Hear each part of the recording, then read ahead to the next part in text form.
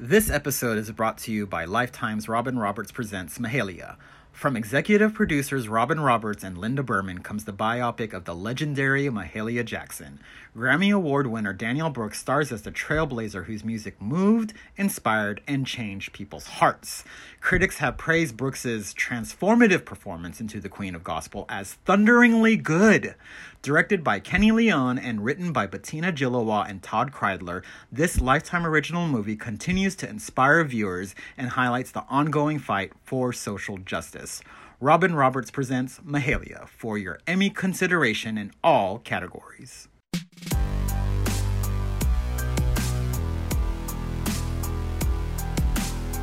Hello, everyone. Welcome to another episode of Deadline's New Hollywood podcast. My name is Dino Ray Ramos. And I'm Amanda Nduka.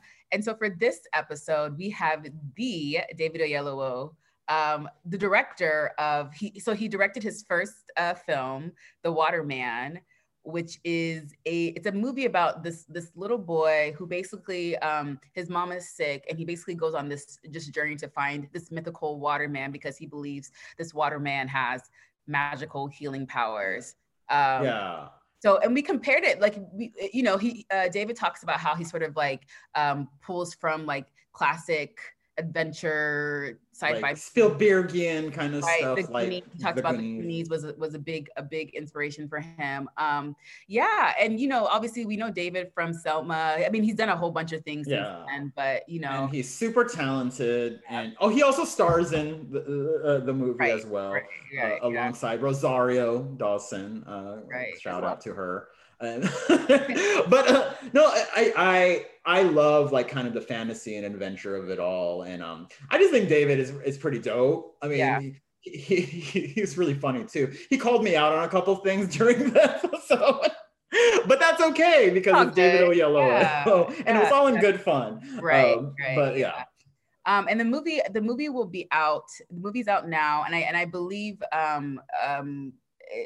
I think it's going to be available. I think it's going to be theatrical, and then it's going to be available on VOD after. Yeah. And I know Netflix has the international rights, so for our international listeners, you can just shout out to our international listeners. But yeah, you guys, David is great. I mean, I always feel like, when I say people are great, does it sound genuine? Because I'm like, I honestly really do think. Yeah, you do. I think all of our guests are great, because otherwise we wouldn't have them on. Exactly.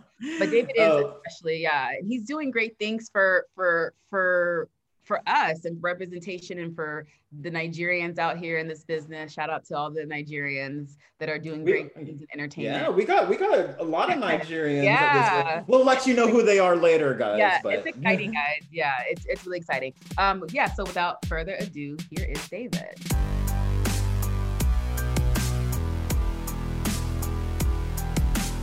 I missed the BAFTAs yesterday, but I didn't even realize that there was a whole red carpet extravaganza. I mean, I saw Ye Jung-yeon's acceptance speech, which I thought was amazing. Yeah, I presented to her. Yeah, I saw that. She's right, by the way. I am proudly snobbish, but it was just nice to have it called out on screen. But there was something so endearing how she said it. It was just like so like, "Aw, you're right." I know. Yeah, so matter of fact. Can you imagine? When you have like these aunties that can pretty much say like whatever they want, like. She was basically an auntie. She was all, "I'm snobbish, but thank you." Yeah, but can you imagine gifting someone a BAFTA and then they turn around and basically cuss you out? I mean, I feel like that's what my aunties would do.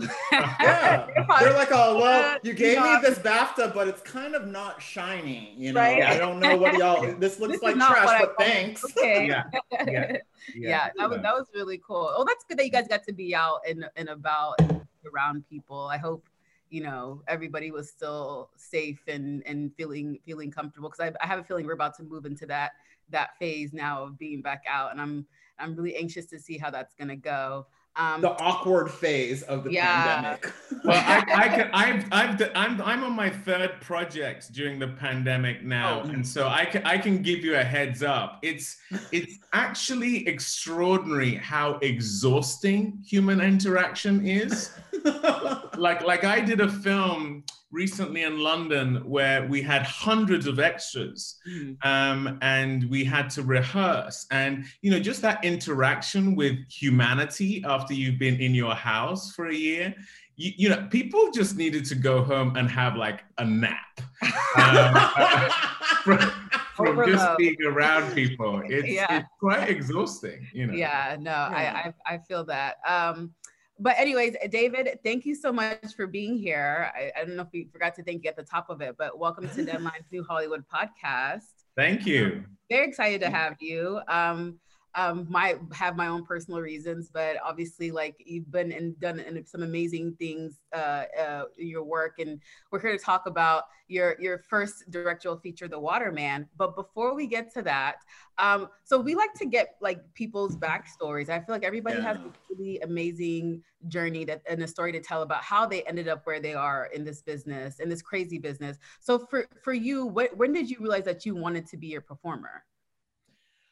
It came a bit later for me than it does for some people who a lot of people, it's when they were a kid, very young, and they watched movies, and because you and I, Amanda, share having Nigerian parents in terms of our heritage. Becoming an actor is just like not one of the top million professions. You're a doctor, lawyer, engineer. Engineer. It's the same for the Filipinos. It's the same thing. It's an immigrant thing. Yes, it is. And what you just said there, Amanda, that was exactly the three. A lawyer, doctor, engineer. My parents had three sons, and I was the one who was gifted the thought of becoming a lawyer, and I thought that's what I was gonna do. But I should have known better, because I was more interested in the fact that Blair Underwood was acting a lawyer in the show LA Law than being an actual lawyer. I did youth theater productions. I actually got a really great role at a youth theater at the National Theatre in the UK. And I didn't, we had lived in Nigeria. I was born in the UK, but we lived in Nigeria from the age of 6 for me till the age of 13. And then we moved back to the UK, and I was really quite a shy kid. I actually fell in love with my pastor's daughter, who didn't even know I existed. I just sort of admired her from the back of the church as she worked the overhead projector. And then one day she invited me on what I thought was a date, but it was actually to go and join a youth theater at the National Theatre. I didn't even know what the National Theatre was. And so, I kept going because I really liked her. And then I just started to fall in love with this notion of being an actor. And actually, even before then, what happened is there was one day, these 3 boys were being groomed to be the lead in this show, and all of them were late to the rehearsal. They were stuck on trains because there was a train strike.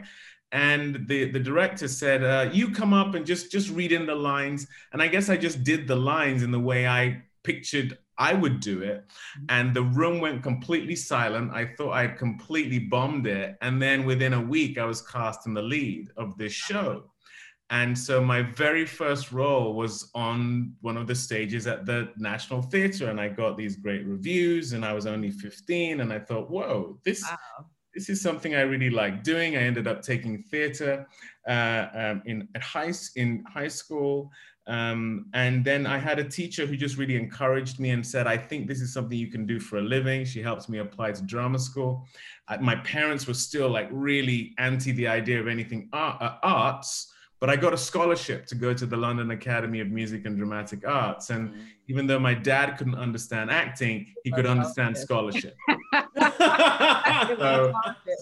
So that's what swung it. And I went to LAMDA for 3 years, and then it sort of went from there.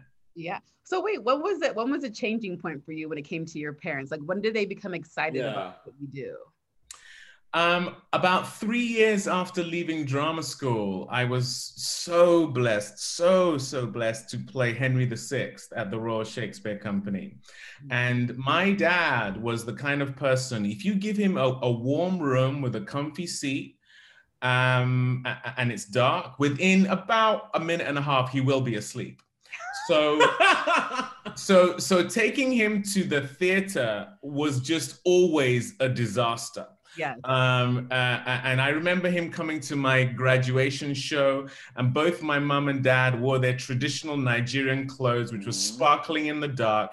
And it was my graduation presentation, and I walk on stage, and there are two people in very bright clothes leaning on each other, asleep.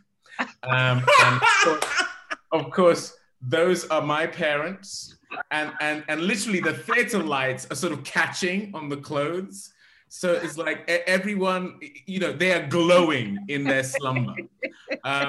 So, when I got Henry VI, it was Henry VI parts 1, 2, and 3. And on a Saturday, we would perform all 3.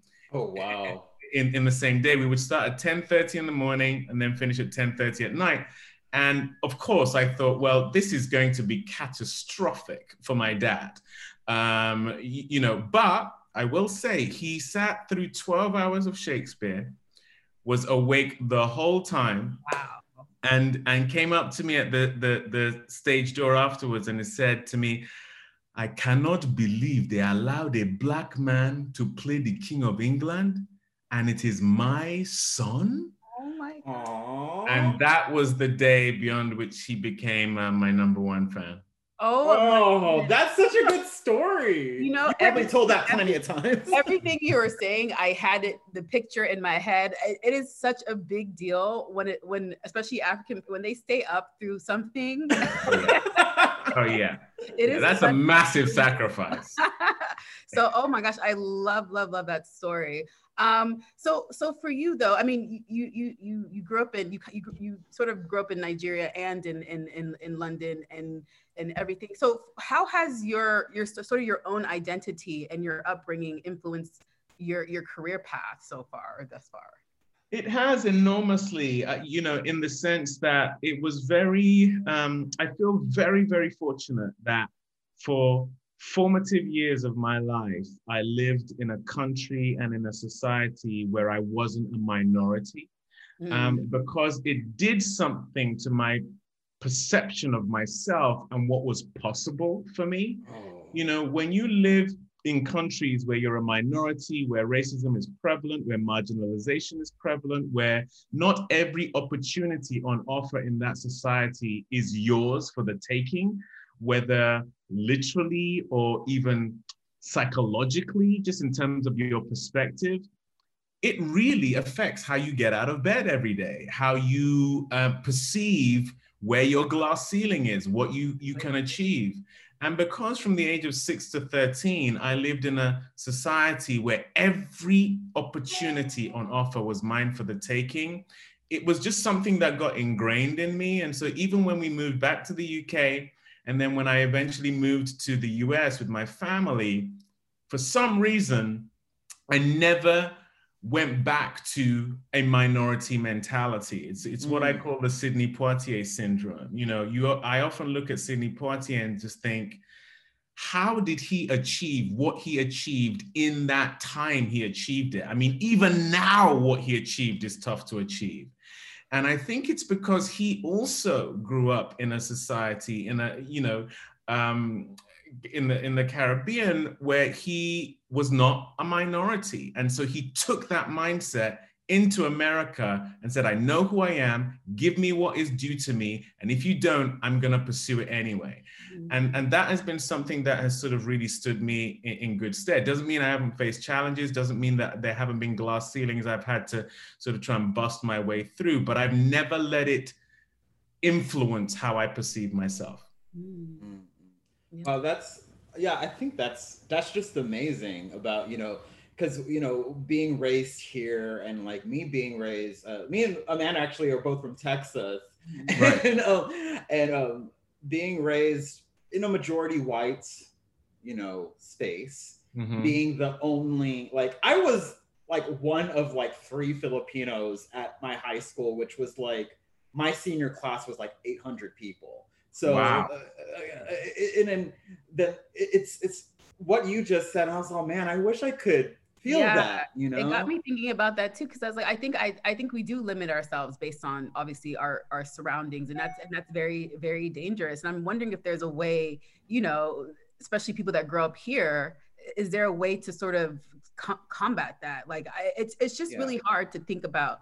Even like for us getting into this business, getting into entertainment, it was, my parents weren't on board with it too. And part of it, the reason is there's not that many people that look like me that do this business. So it's, you know, we limit ourselves, or, you know. Yeah, and it's also that whole thing of we have to be excellent in order to succeed. And if we are anything below, then we, you know, it's like you lose your chance. It's like, which is like so heartbreaking to me, but I feel like we're seeing it. We're seeing it change now. Yeah, this younger generation is like, they're not having it. Like, they're just like, we're gonna do what we want. We don't care what you say. But yeah, it's just so interesting to hear you say that, because we wake up, like, I remember when we had Dawn Porter on for Good Trouble. She was saying that we wake up every day, or, you know, as a Black woman, she wakes up, you know, what Black tax, or what tax do I have to pay today? What do I have to fight today? What battle do I have to fight today? And to not have that, or like, just to like, you know, like, for instance, like when I saw Raya on Disney, or, you know, and it's all Southeast Asian, and I was like, oh wow, this is amazing, you know, seeing nuances of the Filipino culture, Thai culture. And I was like, is this how white people feel every time they see a movie? Right. Well, that's exactly, you know, what you just said there before, Amanda, as well, in terms of how does one get that as someone growing up as a minority in a society. That's why I take so seriously this industry, because what you just said there is about Raya, that is one of the ways we feel seen, is when the culture around you shows that your perspective not only matters, but is allowed to be central. Because if you're one of 3 of what you are deemed to be in a class of 800, you feel like you are on the margins. You feel like you are peripheral. You do not feel central to that world.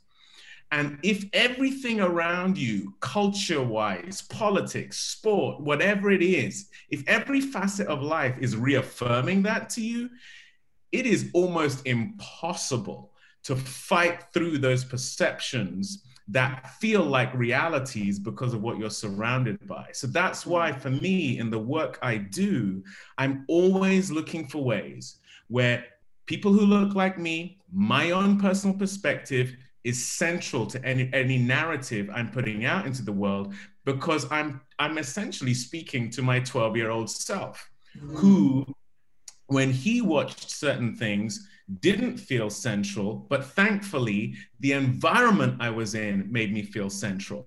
And so I understood that there is a conflict between how I feel and what I'm seeing.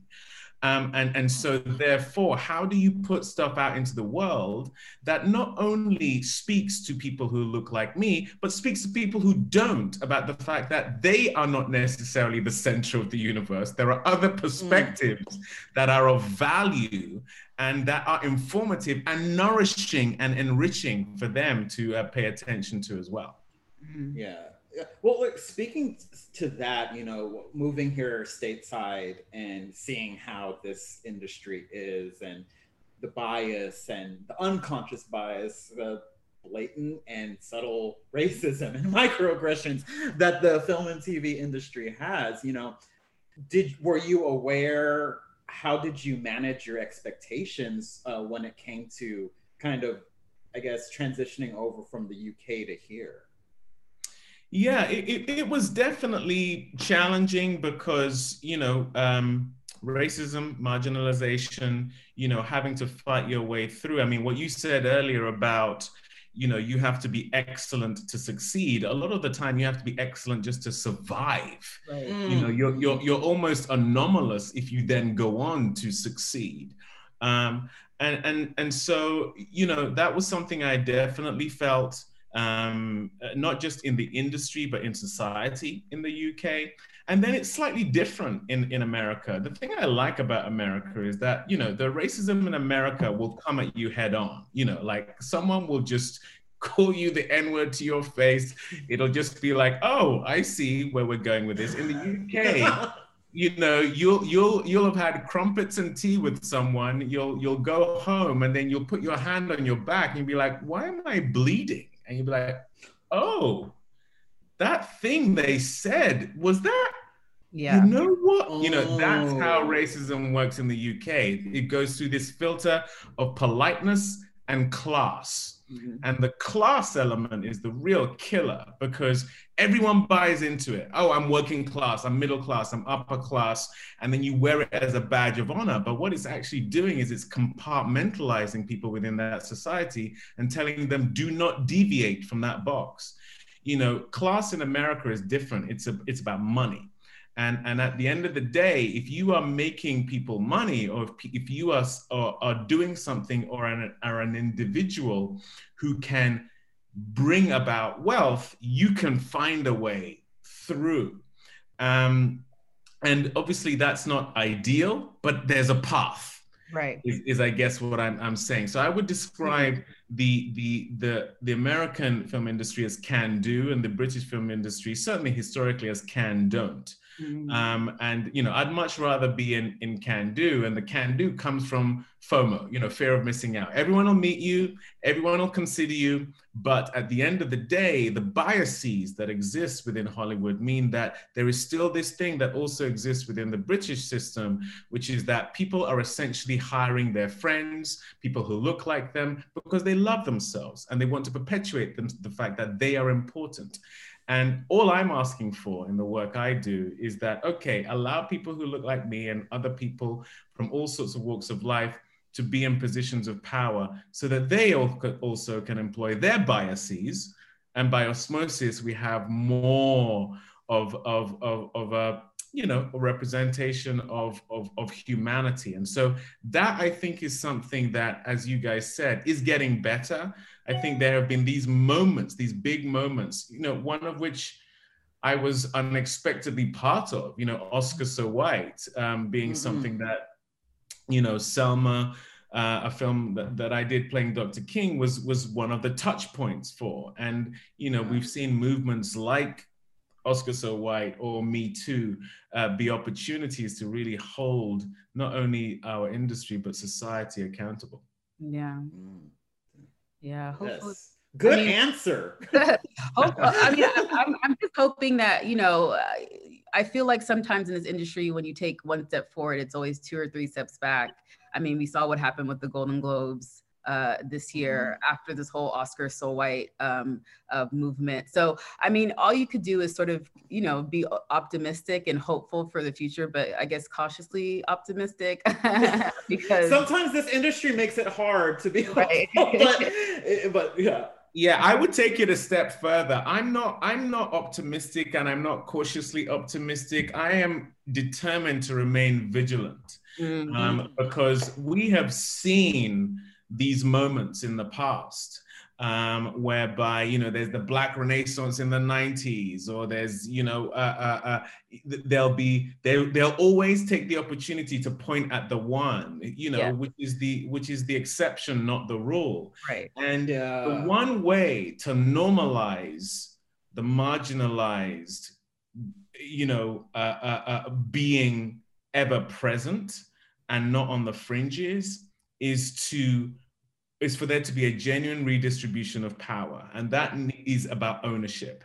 And I think that, the shakeup that the pandemic has brought to the industry, what I'm hoping that content creators recognize is that they have more power than they realize. Without us, the studios will crater. Nothing, yeah. Right. To be perfectly frank, they're already doing that. And, you know, streamers have shown that, you know, history has shown empires fall.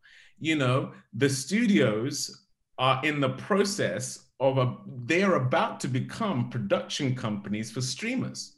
You know, that's literally what's about to happen. That's true. Yeah, it's on the it's towing It's that like it feels like there is like there's this whole old way of thinking that a lot of, let's face it, a lot of old white cisgender hetero men, they have a grip on it, and they refuse to let it go, and kind of won't, you know, allow people to bring them to the present or even into the future. And why should they, when everything you have grown up seeing tells you you are top of the apex, you are important, you are the king, you are valuable, you are valued, you are desirable, everything in media, in politics, in everywhere you look, everything. You on every poster, on every magazine, it is a self-fulfilling prophecy. You are told it by the history you learn, by the way your looks are celebrated, that this is the way it is. So, you know, you can't blame them, because there is a reason why in The Waterman, even though that script was originally written for a white family, there's a reason why I have very consciously and intentionally made it a Black family, because I loved those kind of films growing up, but I never saw myself represented in them. And I know that the younger equivalent of myself seeing a film like The Waterman, it shifts your perspective, because it's not about race. It's about a kid who loves his family and goes on an adventure and is at the center of the narrative. And if kids from all shades, from all places, get to see themselves represented in that way, you know, what you said earlier about must be nice, to feel to feel the way you felt all the time watching Raya, for them to feel that all the time must be nice. It is nice. It's great. It's fantastic. That's why we need to do more of it for ourselves. So it's about ownership in order to be able to put that stuff out in the world. Yes, and let's talk about The Waterman a little bit more. So is that why you decided to make this your first director? You wanted to direct this film, because this is obviously your first time in the director's chair. This is Emma Nettles' script from was it 2019 Blacklist? From 2015, actually. 2015 So it was. I mean, it had all the elements that it seems like. Is that why you decided to choose it as your first? And then how long were you thinking about directing before you started this project? Yeah, directing The Waterman came to me very, very much in a circuitous route. I'm a father of four kids. Like I said, I loved those kind of films growing up. Goonies, Stand By Me. Yes, Goonies is my favorite. Just loved those from Gremlins. And they were smaller films, a lot of them made by Amblin, that, you know, had adventure, had a kid's perspective that was, you know, not patronizing the kids, but had both adventure, but a bit of meaning to it as well. I remember having great conversations with my parents after seeing those films. And I just, you know, as I became a parent and I didn't have those kind of films to share with my kids. I like watching Marvel movies with them, but to be perfectly honest, there's not much to sort of hold on to after you watch a Marvel movie. It's a bit like a roller coaster ride. You get off, you feel a little bit dizzy, and then you go about your day. But I like a movie that sort of sticks with me a little bit more. And so I said to my agency, you know, if there is a film like this out there, you know, I produce movies as well. I just love to make one of those films. And it coincided with The Waterman coming on the blacklist. I met with Emma Needell, talked to her about my passion for these kind of films, talked to her about the fact that I'd love to play the father role, and that would by osmosis make this a Black family, and how she felt about that. She loved the idea. And so initially I was only going to produce it and be in it. We had a director. He left the project, and I had always wanted to direct. I'd always treated the wonderful acting jobs I had been getting as my film school, you know, watching directors and seeing how they do it. And, you know, Emma and my fellow producers, Oprah Winfrey and Carla Gardini, who runs her company, and Monica Levinson, they all knew I had this ambition to direct. And it was actually Emma who turned to me when we lost our director and said, I think you should do it, David. And I sort of took a moment to think about that, because I hadn't anticipated The Waterman being my directorial debut, but I realized just how passionate I was about seeing this story getting told, and how much I identified as Gunnar, the young kid, as played by Lonnie Davis, in terms of the childlike side of myself, and how much I identified with Amos, the character I play, the father, you know, the very fallible but loving father that I play. And so there were just so many things about it that spoke to me, and so I decided to jump into the director's chair.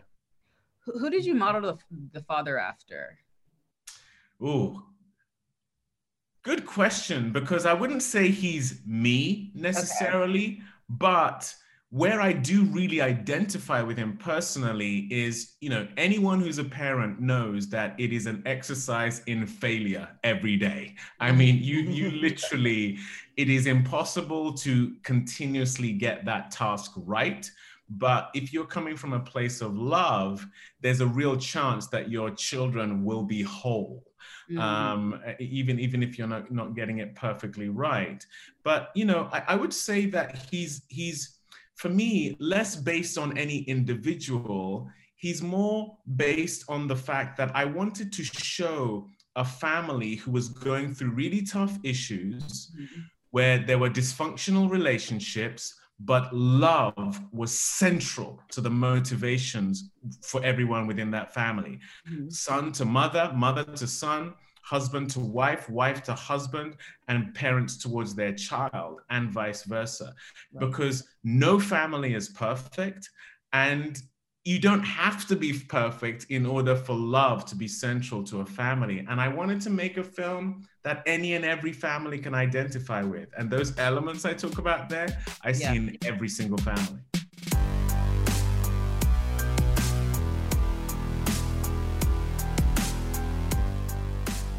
This episode is brought to you by Lifetime's Robin Roberts Presents Mahalia. From executive producers Robin Roberts and Linda Berman comes the biopic of the legendary Mahalia Jackson. Grammy Award winner Danielle Brooks stars as the trailblazer whose music moved, inspired, and changed people's hearts. Critics have praised Brooks's transformative performance into the Queen of Gospel as thunderingly good. Directed by Kenny Leon and written by Bettina Gilowa and Todd Kreidler, this Lifetime original movie continues to inspire viewers and highlights the ongoing fight for social justice. Robin Roberts presents Mahalia for your Emmy consideration in all categories.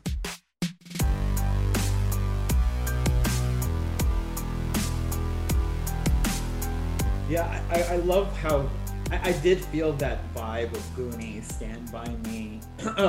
That Spielbergian era of like these films that I think a lot of us grew up with, and like thinking about it now, I'm like, oh, okay, Goonies. There was Goonies. There was, you know, Stand By Me, and I was like, oh, there's never been any like literal color in them, because like the first time I saw Goonies, I saw Data, Ke Huy Quan. Yeah. That was pretty much the first time I felt seen. Like I was all, wait a second, he's kind of like me, you know? Yeah. And I was like, all these white kids are hanging out with this Asian, this like smart Asian kid. Right. And like we have stuff like we're seeing kind of evolve with like Stranger Things, you know. I love how they did that, but to see it in Waterman and have like see this kid who I actually related to, like I was just like, oh, he drew comics, he has this like wild imagination, and I was like, that was so me, you know. And just like even that kind of was just like, you know, again, representation matters, and I know we say that a lot, but it's true. Just does. Yeah, it just does. You have to keep saying it. To be honest, I think you know, we do get tired and it becomes a buzzword, but it's like it's true, and people need to be reminded. It's so true.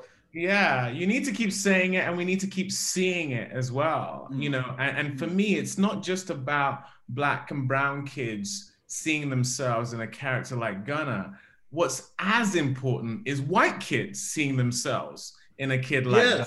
Yes. Because I think that's where empathy can come into a society, when you can see yourself in people who don't necessarily look like you, who aren't from the same place as you're from. That's the thing that breaks down prejudice, because prejudice is rooted in fear of the unknown. Oh, you don't look like me. You're not from where I'm from. We must be so different that we're enemies. Maybe we're at odds. And then worse still, if you have parents or a society that then validates that way of thinking, it just exacerbates it. But, you know, so often films are the way that we feel seen and we see other cultures, other people. You know, I've been identifying with white people my entire life just because that's what I see all the time. And then when we tell our stories, a lot of the time, one of the challenges you face is feeling like you need to give all of this backstory and then explain why there's a Black family in Oregon. And like, no, I'm not explaining any of that. They're just in this place and they're doing human being things in a human being way, in a fantastical journey. Come along for the ride. And you know, I'm just so tired of explaining or apologizing for my existence. I'm just not gonna do it. Yeah, I think that's the thing. Is like, we've been raised in this culture where the white protagonist has been the default, right? It's like, we know that story. We know, like, again, going back to Stand By Me, I so related to Vern, the chubby kid who is like, it's like, now it's like, oh, well, now it's kind of y'all's turn to relate to us. That kind of thing. I agree. You know, I was watching Daniel Kaluuya on SNL, I think a couple weeks back, and they did this sketch, him and Edo, is that her name? Edo? I can't remember the Black. She's Nigerian. She's on SNL. Okay. Her name is, we know. But like, they did a sketch about like Nigerian parents and like how they like their. it was a Nigerian family and a white family. And they were talking about their kids going into the arts. Right. And like watching, Daniel and her name is, I think it's Edo. But watching them, I was dying because I understood exactly what they were talking about. But in my back of my head, I was like, are white people gonna get this? Like, I don't know why I was just so but it's like, I never have like you said, we've all identified with white people our whole lives. Like, we get their jokes too, you know, like, so now it's time for them to get ours, right? It was so refreshing seeing like these two people like making these jokes on such a mainstream show. Like, it lit me. I was so happy. Like I said, I was dying of laughter. It just feels really good to see stuff like that, you know, and hopefully we get to see more of that. Well, that's what I loved about Minari as well. You mentioned that already, and that again, it didn't apologize for, you know, the language, the culture, the American dream, the specificity of it, the cultural specificity of it, you know. And for me personally, it is very, very clear to me that the universal is found in the specific. The more specific you make it, actually, the more people identify with it, because you find yourself going, oh my gosh, my family's weird too. Yeah. Your family's weird. Oh my God. You know what I mean? The quirkier, the weirder. I mean, life is so much stranger than fiction. And I think just to unapologetically tell your truth in your storytelling is the key. Yes, I agree. And I think, and it's like with Yejung, who plays the grandmother in Minari, so many people were like, oh, that's my grandmother. No matter Asian, Black, Latino, white, they're just like, oh, that's, and she didn't even speak English in the movie. Yeah. And that speaks so much. And like, I am ready for her to get her Oscar on April 25th because I bawled in that movie. But David, I want to ask you, like, the Waterman has a lot to do with kind of folklore and urban legends. Are you a believer, or is there like a folklore or urban legend from your childhood that you kind of tapped into when you were directing this? Well, gosh, you know, growing up in Nigeria, we are all about that. You know, I mean, like, there there were urban legends, there were myths, there were stories, there are family stories, there are, you know, and there are ceremonies, there are these masquerades who will be dancing in the street and they go around whipping you if you've been naughty. Yeah. There are, you know, you'd read in the newspaper about, you know, this witch doctor had given someone a potion because this man was having an affair with a woman and then he got stuck inside her. And this is like literally in like the New York Times. Yeah. You know, our equivalent. You know, so I grew up in a culture whereby all of that was just really present. Yeah. And as a kid, you combine that with a kid's imagination, you are believing everything. Yeah. You know, and so it really makes for a colorful, rich tapestry to live your life within. And so, you know, when you're in the dark, there is no way someone is telling you there isn't a dinosaur coming for you, because you just have all this imagery in your head of like, I saw it, but you know. And so for me, The Waterman was very much about that close relationship between reality and fantasy as it pertains to a child's existence. And when you then combine some of the tougher things in life, when your imagination is all over the place, it explodes. You know, and that's why we do a lot of juxtaposing the reality as parents and grown-ups see it, and the reality as a kid sees it. So, you know, without giving too many spoilers, there are things that Gunnar sees in the forest and then get explained as something completely different than what he saw, but they were real for him and they're completely real for someone else. And that is very much the child, you know, that's one of the gifts of being a child. And it's one of the things we lose as we get older is, you know, there is something to be said for having a wide-eyed, imaginative perspective when you're dealing with trauma, when you're dealing with pain. We lose so much of that as we get older. And that's why, you know, there's that example, you know, babies, when they fall over, they don't break bones because they just go with it. When you're older, you start to get really rigid and you fall in the same way, you break bones. It's because, you know too much as you get older. And that's, you know, Gunnar is at this tender age. It's a rites of passage movie. So he's at 11 and he's just going from that place where imagination is everything and reality is just waiting around the corner. Yeah, that's what I appreciated about the movie, because again, no spoilers, but you know, there's, you know, kind of a moment where I'm just like, oh, I know that in this situation as an adult, I would be all, this is kind of silly. Right.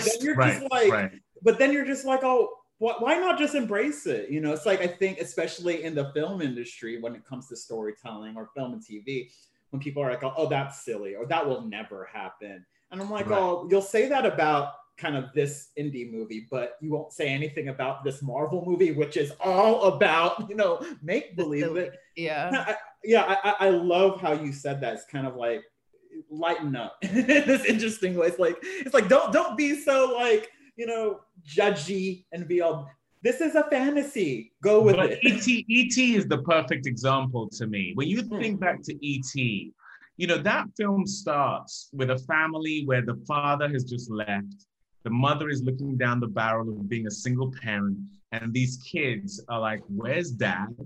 Who's this lady he's gone off to be with? Like really intense family issues. And then that same night, they find an alien in the shed. Right. What the heck? Do you know what I mean? But there is something about it. It's allegorical of the fact that you can be dealing with the realest of the real one moment, and then you look up and it's like, whoa, what's happening over there? And that's the joy of being a kid. Yeah. You know, and that's also the joy of storytelling, that you can use something like The Waterman and like adventure and like fantasy to really bring closer the reality of situations we face every day. Yeah. So this movie comes out May 7th. Yeah. Correct? Yes. Yes, okay, May so 7th. What is next for you, David? What can you tell us? Are you doing more directing projects? I know you said you're filming something right now. Yeah, yeah, it's been beautifully busy. Yeah, as you say, The Waterman comes out May 7th. It's in theaters, which is wonderful because we made the film before the pandemic. We had to do the post during the pandemic, which is really, really tough. But we're prayerful that people will see it in the environment it was designed to be seen before it then goes on to VOD eventually. So that I couldn't be more excited about if I tried. But yeah, I have Peter Rabbit 2 coming out soon after that in June. I loved doing that film. I loved the first one. And actually working with Will Gluck was amazing because I worked with him just before I went on to direct The Waterman. And that was really instructive for me. I also, during the pandemic, I shot a film called Solitary with Nate Parker. And that one's about a guy who has been in solitary confinement for 7 years and then comes out and is trying to rebuild his life with his son and fiance and is really struggling to discern what is real and what is imagined, because that solitary confinement really messes with your head, your mental state. And that's a film I'm really, really proud of. I also produced it along with Nate and Aaron Gilbert and the guys at Bronze Studios. And then I did this murder mystery film. It's untitled at the moment for Fox Searchlight. Oh, it's Searchlight now, not even Fox Searchlight. Yes. And I play a flamboyant playwright in the 50s in that one. I loved doing that. I'm excited. Yeah. I'm excited to see that one. Yeah, yeah. Oh, yeah, and great cast. Saoirse Ronan, Sam Rockwell. I mean, just Adrian Brody, Ruth Wilson. Oh my God, that's a cast. That's a cast. Yeah. Yeah, it's really great. And I'm here in Bristol doing a limited series for HBO and the BBC with Gugu Mbatha Raw right now. And that's my God, love her. Yeah, amazing. Didn't you guys all come up? Didn't you guys come or went to school together? Or you and Gugu? Or you guys came Yeah, well, we were born in the same hospital. In Oxford. What? Quite a few years apart. Well, yeah, a couple of years apart. Obviously coming up in the British scene, I've known Gugu for about 10 years. We did a film called Cloverfield Paradox together, a film I produced and was also in called Come Away. She was in. And she actually was even in a film that my wife directed, a short film called After the Storm, and she played my middle son's mother in that film. Yeah, I know her really well. Yeah, that's cool. Yeah, I'm looking forward to seeing all of those. And did you say you're going to direct more or? I want to. I really, really want to. But, I have this wonderful day job of being an actor, which I really love doing. And when you direct, it better be something you love, because you're going to watch that film hundreds of times. And I mean, literally. And also it takes about 1.5 years, 2 years of your life. And that's a lot of movies for me that means I can't do. So I'm waiting for that thing that really makes it worth paying that price. But I loved the experience of directing, and I just love storytelling, and I really admire actors like George Clooney, like Nate Parker, like Joel Edgerton, like Mel Gibson, who, like Regina King, who are directing as well as acting, Clint Eastwood being the big daddy of all of those guys. I just love the idea of having a career where I can continue to do that. Yeah, you mentioned George Clooney. I was gonna say I love that the Midnight Sky movie. Oh my gosh! Thank you. So, yeah, it was so good.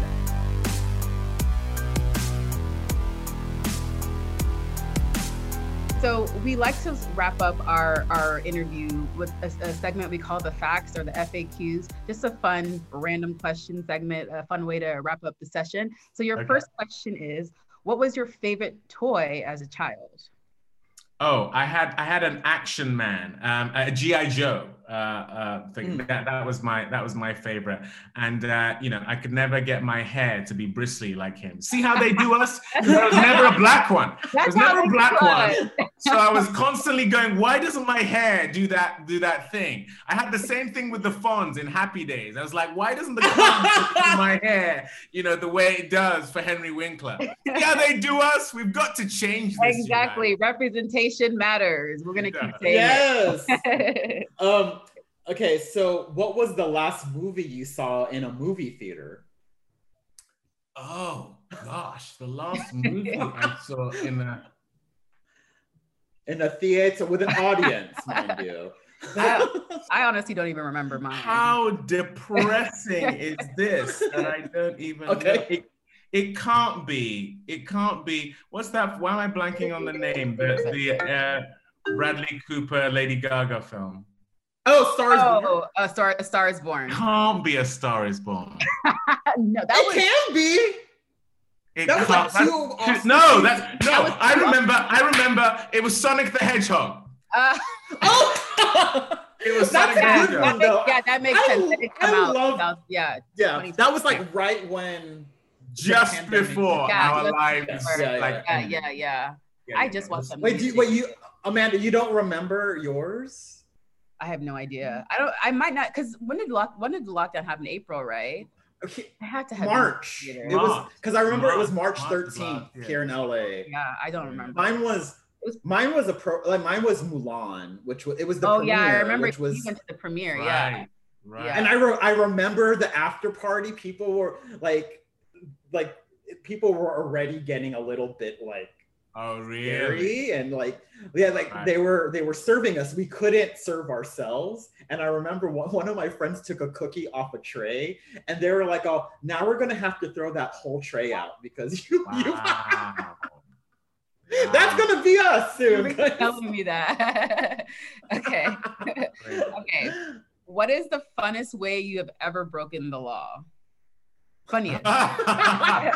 Funniest way. Funniest, sorry. Way. Oh, the funniest way. Yeah, the funniest. Yeah.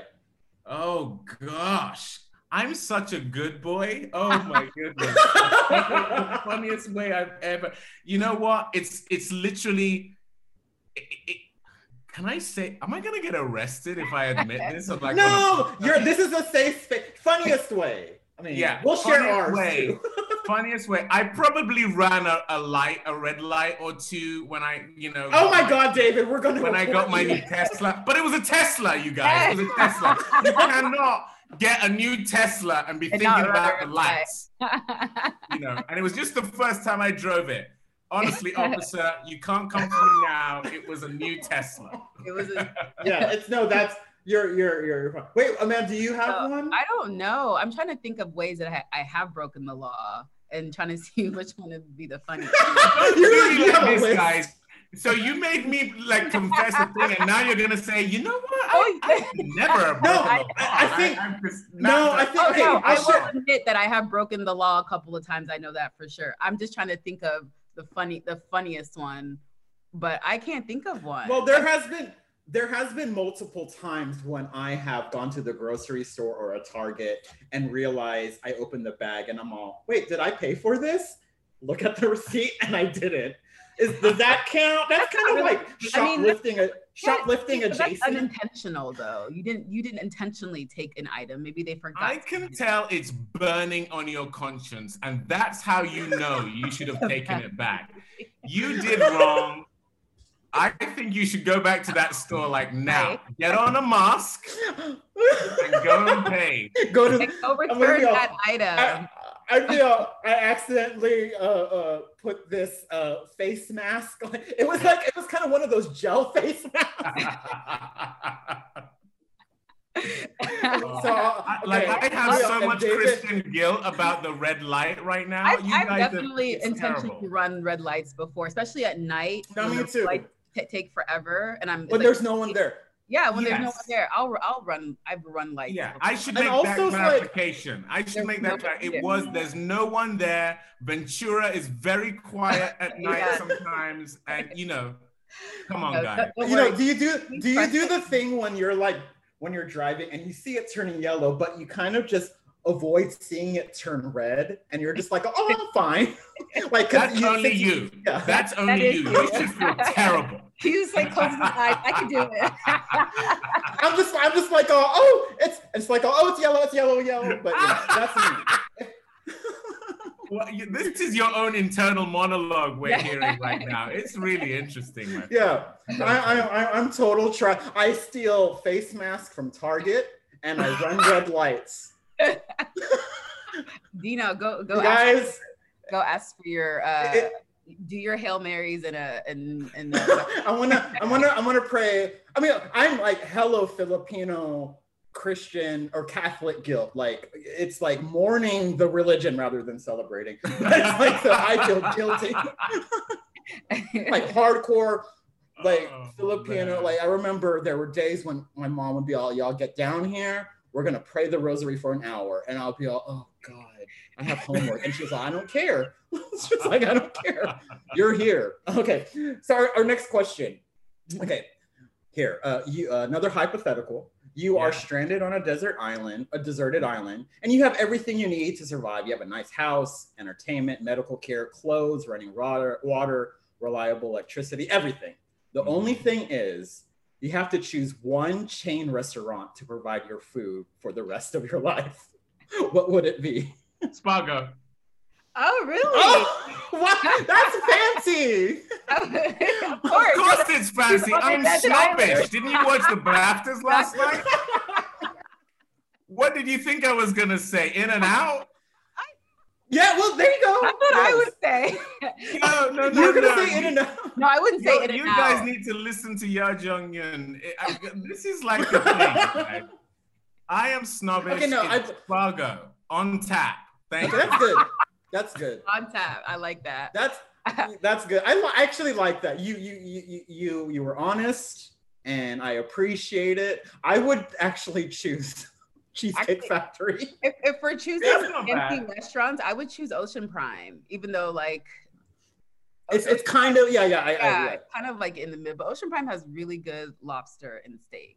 There you go. I guess I'm the only trash.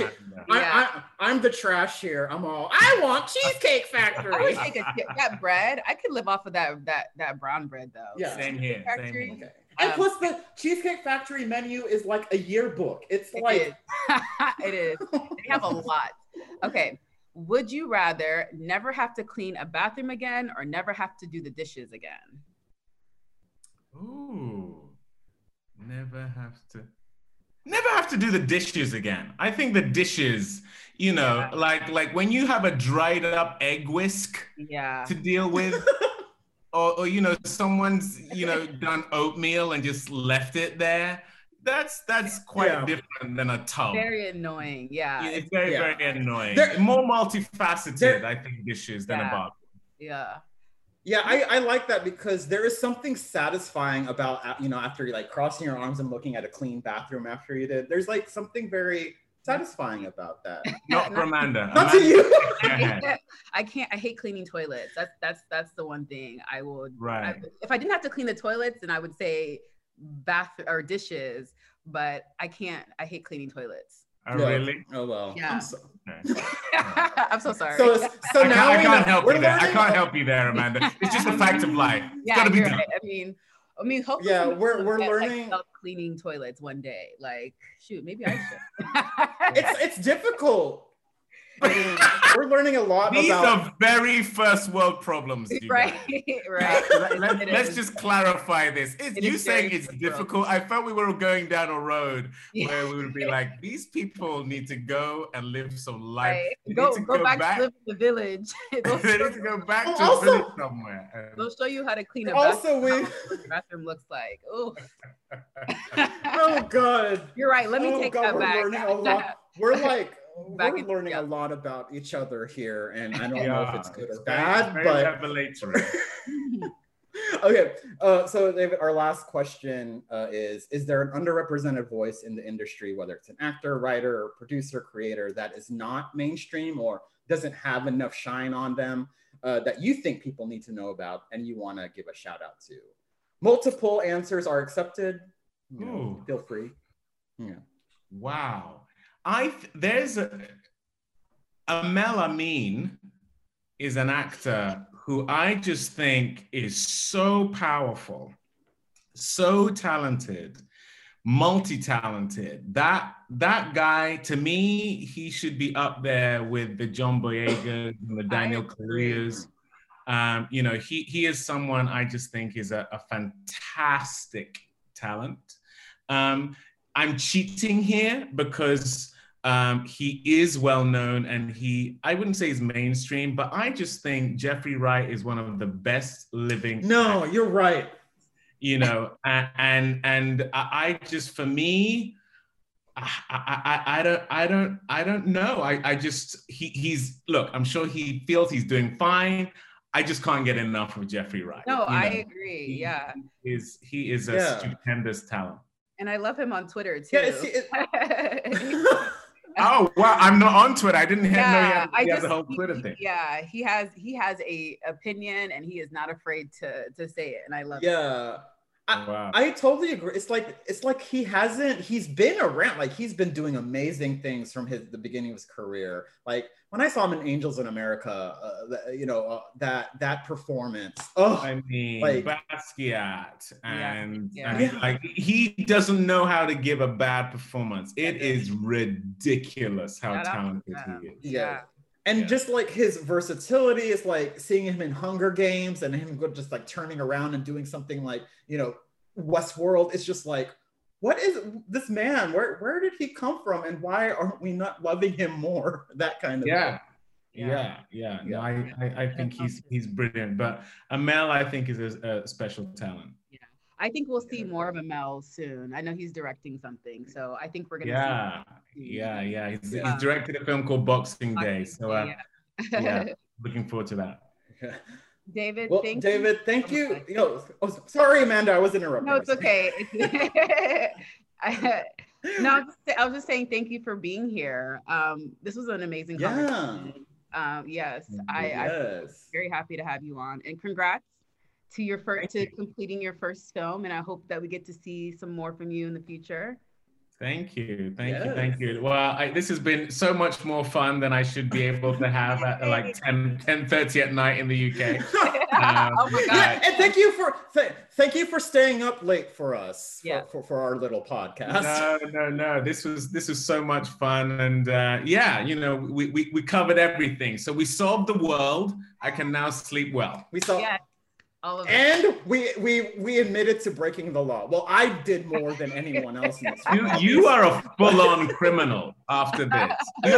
You're stealing masks. Yeah. I mean, like food. Running red lights. Running red lights. And you didn't say enough Hail Marys. And you didn't family are listening to this. And you are a mess. My mom is gonna call me after this episode airs, and I'm like, oh, you need to come home now. Get out of LA. You're coming home and living with us. Everyone else would get cleansed. You need to be exorcised. Yes. Target, I am sorry. I'm gonna go back to Target. David Oyelowo told me to return this mask that I took. Oh my gosh. Anyway, thank you again so much. This has been so fun. Like I'm actually fun. So much. Thank you so much, David. Thank you, you guys. We'll speak soon.